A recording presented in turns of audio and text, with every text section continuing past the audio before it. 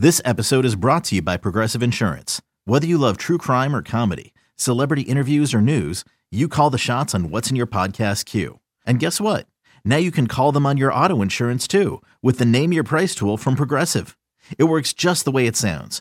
You tell Progressive how much you want to pay for car insurance, and they'll show you coverage options that fit your budget. Get your quote today at Progressive.com to join the over 28 million drivers who trust Progressive. Progressive Casualty Insurance Company and Affiliates. Price and coverage match limited by state law. I'm your host, Tommy Ashley. You listen to the Inside Carolina podcast, sponsored by JohnnyT-Shirt.com. Post Oregon here at Battle for the Atlantis. Carolina takes down Oregon 78-74 for third place. Tar Heels, Greg, really played if you could play exactly opposite within 24 hours of each other, I think Carolina proved that you absolutely can. Well, at least on the defensive end.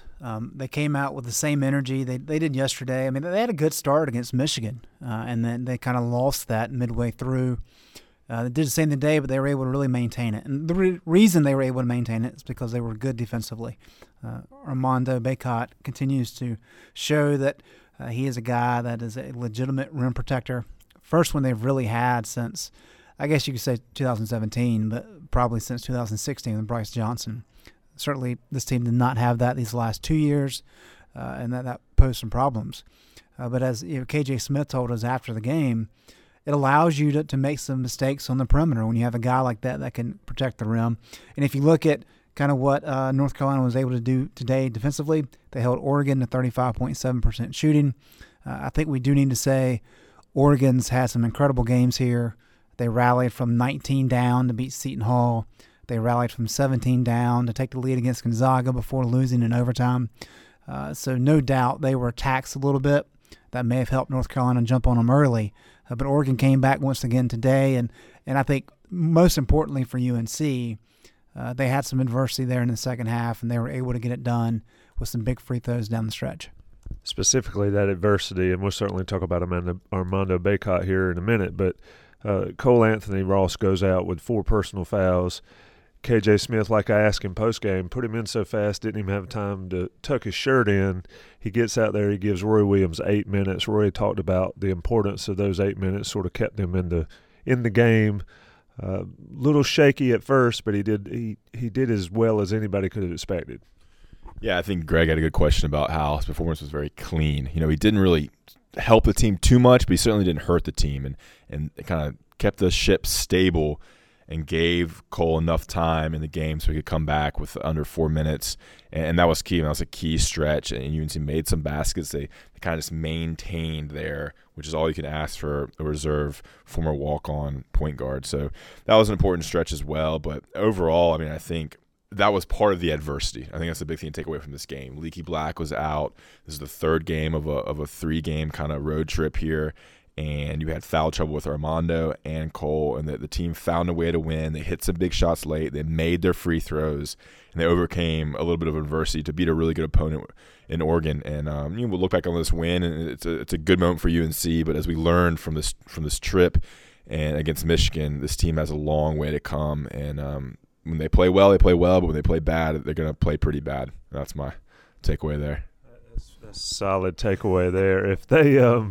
If they play like they did against Michigan, absolutely, they can lose to anybody on the schedule, Greg. If they invest on the defensive end, Roy Williams really challenged them yesterday. I mean, he was not happy in the postgame. Armando caught a lot of that flack after the game yesterday.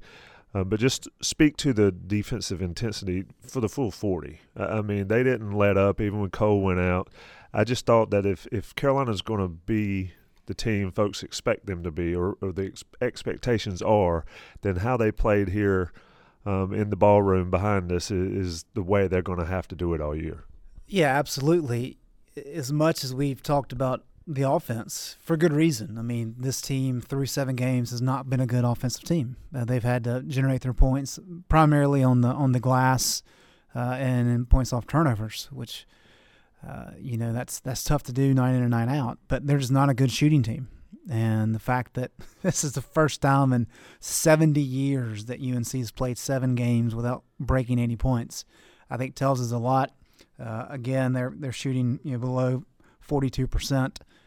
that's not good. So I don't see a lot of relief coming offensively. So in order for this team to do what it wants to accomplish, it's got to be good defensively. It's got to be great defensively. And this is one of those unique years. I can't remember a Roy Williams team in that dilemma where in order for them to kind of live up to preseason expectations, they've got to be great defensively. We talk a lot, his best teams always got better in the NCAA tournament, and that's why they won the titles. We're not talking about that right now. We're talking about to be competitive against high-quality teams like an Oregon, they've got to be very good defensively. Otherwise, things can get sloppy like they did against Michigan. And so it's a unique dynamic for this team. Yeah, and with the shooting, they definitely aren't a good shooting team. They did hit some more threes in this game. I thought Brandon Robinson is kind of giving UNC what they need in the 2 games where he hit some threes. He had 3 tonight, 3 for 7, but the percentage, 6 for 23, which is 26%, is not good. They need more from play tech and Keeling. Them hitting a couple threes would be huge for this team, but we're a long ways away from last year when they were setting 3-point shooting records with Cameron Johnson and Kobe White, Kenny Williams, and Luke May. And so, our defense is going to have to happen because they cannot shoot from deep. But Brandon Robinson, to my point is that they shot really bad in the last game. At least they hit some in this game, and Brandon Robinson was great in the first half from that perspective.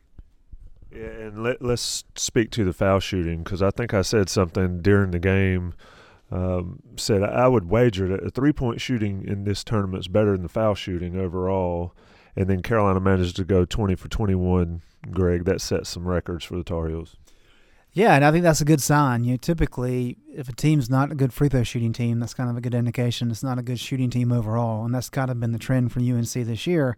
But give them credit, especially the freshmen. Cole Anthony and Armando combined were 15 of 16 from the free throw line. Cole and Brandon combined to hit 6 critical ones there in the final 20 seconds. And so those are the ones you're really concerned about. If you can hit clutch free throws, that goes a long way. But Steve Kersher told us that the 20 of 21 is the best shooting percentage UNC's had from the free throw line, with 20 or more attempts dating back to the ACC title game against NC State in the ACC tournament in Tampa back in 2007. So certainly a good day from the line, and Armando was 9 of 10. He was the only one that missed one. Yeah, bad shooting teams don't shoot free throws that well, I don't think. So maybe that's a sign for North Carolina to be able to hit some shots as this season progresses. Let me talk about Johnny T-Shirt just briefly. JohnnyT-Shirt.com, Johnny T-Shirt on Franklin Street, your place to get all your Carolina gear, whether it's basketball, football, baseball, soccer, women's soccer, field hockey, anything you need Carolina related is at JohnnyT-Shirt.com. Christmas time's around the corner, less than a month. Hard to believe as we sit down here in 80-degree weather and perfectly sunny in the Bahamas. But Christmas time's here. Get your orders there. Either go see them on Franklin Street or get it done online. Of course, Inside Carolina Premium subscribers get that 10% off code. Take it with you to the store or do it online. Save that 10%. Save you some cabbage for the Christmas time. Let's talk about shooting just a little bit more. I think that one thing we noticed, Greg, sitting there on press row in Ross, is that some guys are not afraid to put it up, and we're shooting the ball confidently. And one guy was Christian Keeling. Now, he was 3 for 13, which I was surprised at that number, but he appeared to not hesitate to put the ball up, and I think North Carolina needs that. They're going to have to shoot the basketball. There have been times where they're scared to get a shot up, or hesitant is a better word. Keeling was not that guy tonight. Yeah, and I think that's a very good sign for North Carolina. I know people look at the stat sheet and, like you said, say 3 of 13. Well, that's not helping. But the first 6 games, he was very tentative. Even the first 2 games here against Bama and Michigan, don't want to say scared, but just very tentative, very passive, and kind of how he was playing. And that's why he didn't play a whole lot, especially with B-Rob coming back in. Something clicked for him. And today, especially in the first half, he had some success, and he had a couple baskets dropped for him and a three-pointer fall. And he was just a much more aggressive player. He was looking for a shot. He was trying to score.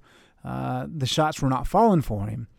But I think that's a key development for Keeling, because if he can maintain that confidence, which he showed today, that's going to be a good thing for this team in the weeks and months to come, because you may not need him to score a lot of points right now for you, But I think for this team to accomplish his goals, he's going to need to be a guy that can come off the bench and score for you somewhat consistently. He may be a streaky scorer, but that's fine. But if he can give you 12 or 14 on occasion, that'll help tremendously for this team. So I think the fact that he was much more aggressive and more assertive today is a very positive development. Yeah, I think UNC needs so much more from Keeling, Pierce, and Platek. I guess you would call them kind of the next three that come in the game after the starters. Keeling's just so limited with his height. 3 for 13, like you said, 1 for 4 from 3. He seems like he gets blocked every time he tries to take it in amongst the trees. He probably could do that. Charleston Southern can't do it here with the big boys. Justin Pierce, nothing super impressive. 4 rebounds, 7 points, and then Platek with 0 points, 0 for 5 from the field. He did have a +1 on the plus-minus after his -23 against Michigan. Do you think Keeling plays to his 6'3" frame? I think he plays shorter than that. Yeah, for sure. I don't know if is he really 6'3"? He's listed at. Yeah, he's a small guy, and he got blocked 3 or 4 times, I thought, and so they just need something. Hit a 3, hit a couple threes, play tough defense. They just need more of those guys, and that can be the difference in this team because we kind of are seeing what UNC can get from Bacot, Brooks, Anthony, and Robinson. Leaky Black is still kind of the wild card, but those 4 I mentioned, we're seeing that they're being pretty consistent. Anthony can score in the 20s. Bacot can give you a double-double. Garrison Brooks has been about a double-double guy, high 12 to 13 points a game with 9 or 10 rebounds. And Brandon Robinson's proven he can hit 2 or 3 threes a game. So those kind of role players / reserves, the guys that really need to step up. I think it's interesting we talk about how big guys are, and we've walked around this place all week here, and you see some guys, and Oregon's guys are massive. They're all 6'7" and above, and 220. Michigan guys were huge. Carolina just doesn't appear, aside from Huffman and, of course, Manley, Carolina doesn't have that size, and you're right about Keeling.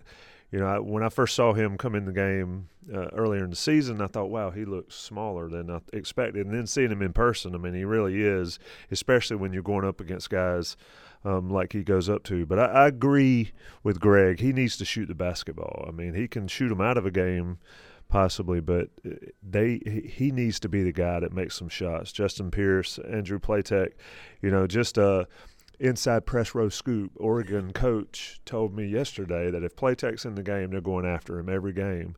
And for him to turn around with a +1, ±, of course it matters when you win the game. I thought he did I thought he did better on defense than I expected he would against guys like the guys that Oregon had. Yeah, to Ross's point about those 3 first guys off the bench, Platek, Pierce, and Keeling today were combined 5 of 20 from the floor. No, excuse me, 5 of 25 from the floor, which is 20%, not good, and they were 2 of 11 from 3. That's not getting it done. And Keeling attempted 13 shots, the same as Cole Anthony. So you have one of your worst shooters right now attempting as many shots as your best scorer. Yeah, I didn't really have a problem with it. I think they've got to shoot. Cole can't shoot 20 shots a game for this team to be successful. Let's wrap this show talking about we got to vote on an all-tournament team. And obviously for North Carolina, you don't get more than one being the third-place team. So, Ross, I'm going to ask you, Armando Bacot or Cole Anthony, who do you write on that pretty orange sheet they gave us for all-tournament?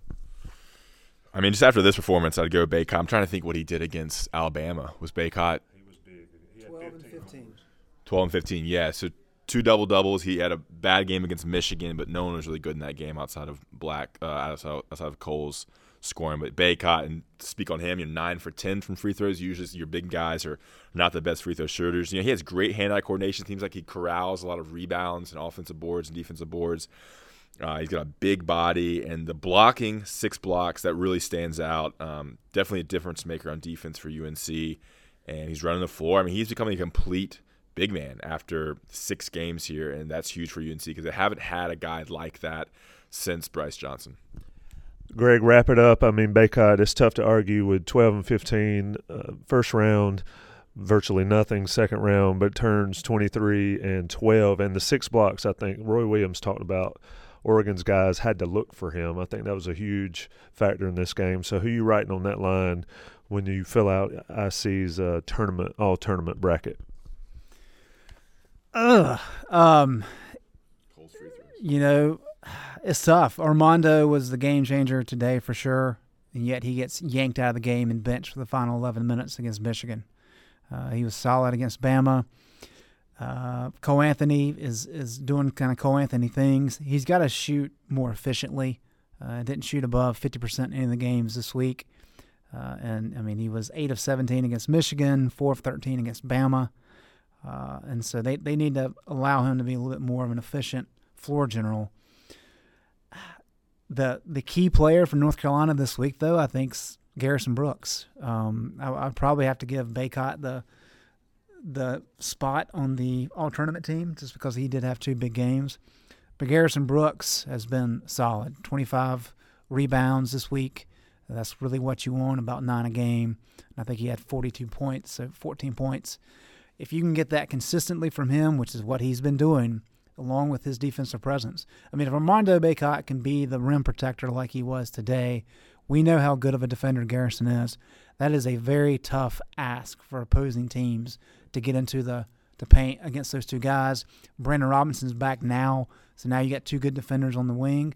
That helps his team defensively. But I think Garrison's kind of the heart and soul of this team, and Armando and Cole are going to continue to be up and down like freshmen that they are. So I don't know exactly how to answer your question. I guess I'm going with Baycott, but I think Brooks was probably the most important guy this week. The one thing to add is, Cole Anthony had 6 points in the last minute and 6 seconds with the 4 made free throws and that layup to kind of give UNC a little bit of cushion. That's clutch for a freshman. UNC's going to need that. They're going to be in tons of close games. Think about all of the ACC games they're going to play this year. They have 19 more on the schedule. How many are going to come down with this level of team? They're going to come down to the last 2 or 3 minutes. So to see that from Cole is big. You kind of expect that from the level player he is. But to see that come to fruition against Oregon was big. 6 points in the last minute and 6. Indeed, and folks will talk about the block shot there forever. Jim Hawkins did Jim Hawkins things on that. Gets an unbelievable photo. If you hadn't seen it already, it's on the website, I'm sure. It'll be one of those moments in this game. I thought it was the biggest play of the game. The free throws are nice, but that block really did something to the Tar Heels in the first half. Carolina wins 78-74, goes 2-1 in this battle for Atlantis. I'm Tommy Ashley, Greg Barnes, and Ross Martin. You've been listening to the Inside Carolina podcast sponsored by Johnny T-Shirt, and I'm telling you folks, if you've never been to this battle for Atlantis and you enjoy watching basketball, you need to come down here and check it out. Even if Carolina's not here, it is a hoop junkie's dream down here. The battle for Atlantis in Paradise Island, Nassau. That'll do it for the Inside crew. Thanks, boys. Thanks, Tommy. See you, Tommy. Thanks for listening to another podcast from InsideCarolina.com. Brought to you by JohnnyT-Shirt.com. Where to go for your next Tar Heel gear purchase. Okay, picture this. It's Friday afternoon when a thought hits you. I can waste another weekend doing the same old whatever, or I can conquer it. I can hop into my all-new Hyundai Santa Fe and hit the road. Any road. The steeper, the better. Because my all-new Santa Fe is available with H-Track all-wheel drive, so I can hit the trail without a worry in the world. Heck, with 3 rows and best-in-class rear cargo space, I can pack the whole family in with all our gear. We've got available dual wireless charging for our phones, so we'll never lose touch with civilization, and we won't lose touch with the primordial power of Mother Earth. So which is it? Waste the weekend or do something a little more epic? And conquer it in the all-new Hyundai Santa Fe. Visit HyundaiUSA.com or call 562-314-4603 for more details. Hyundai, there's joy in every journey.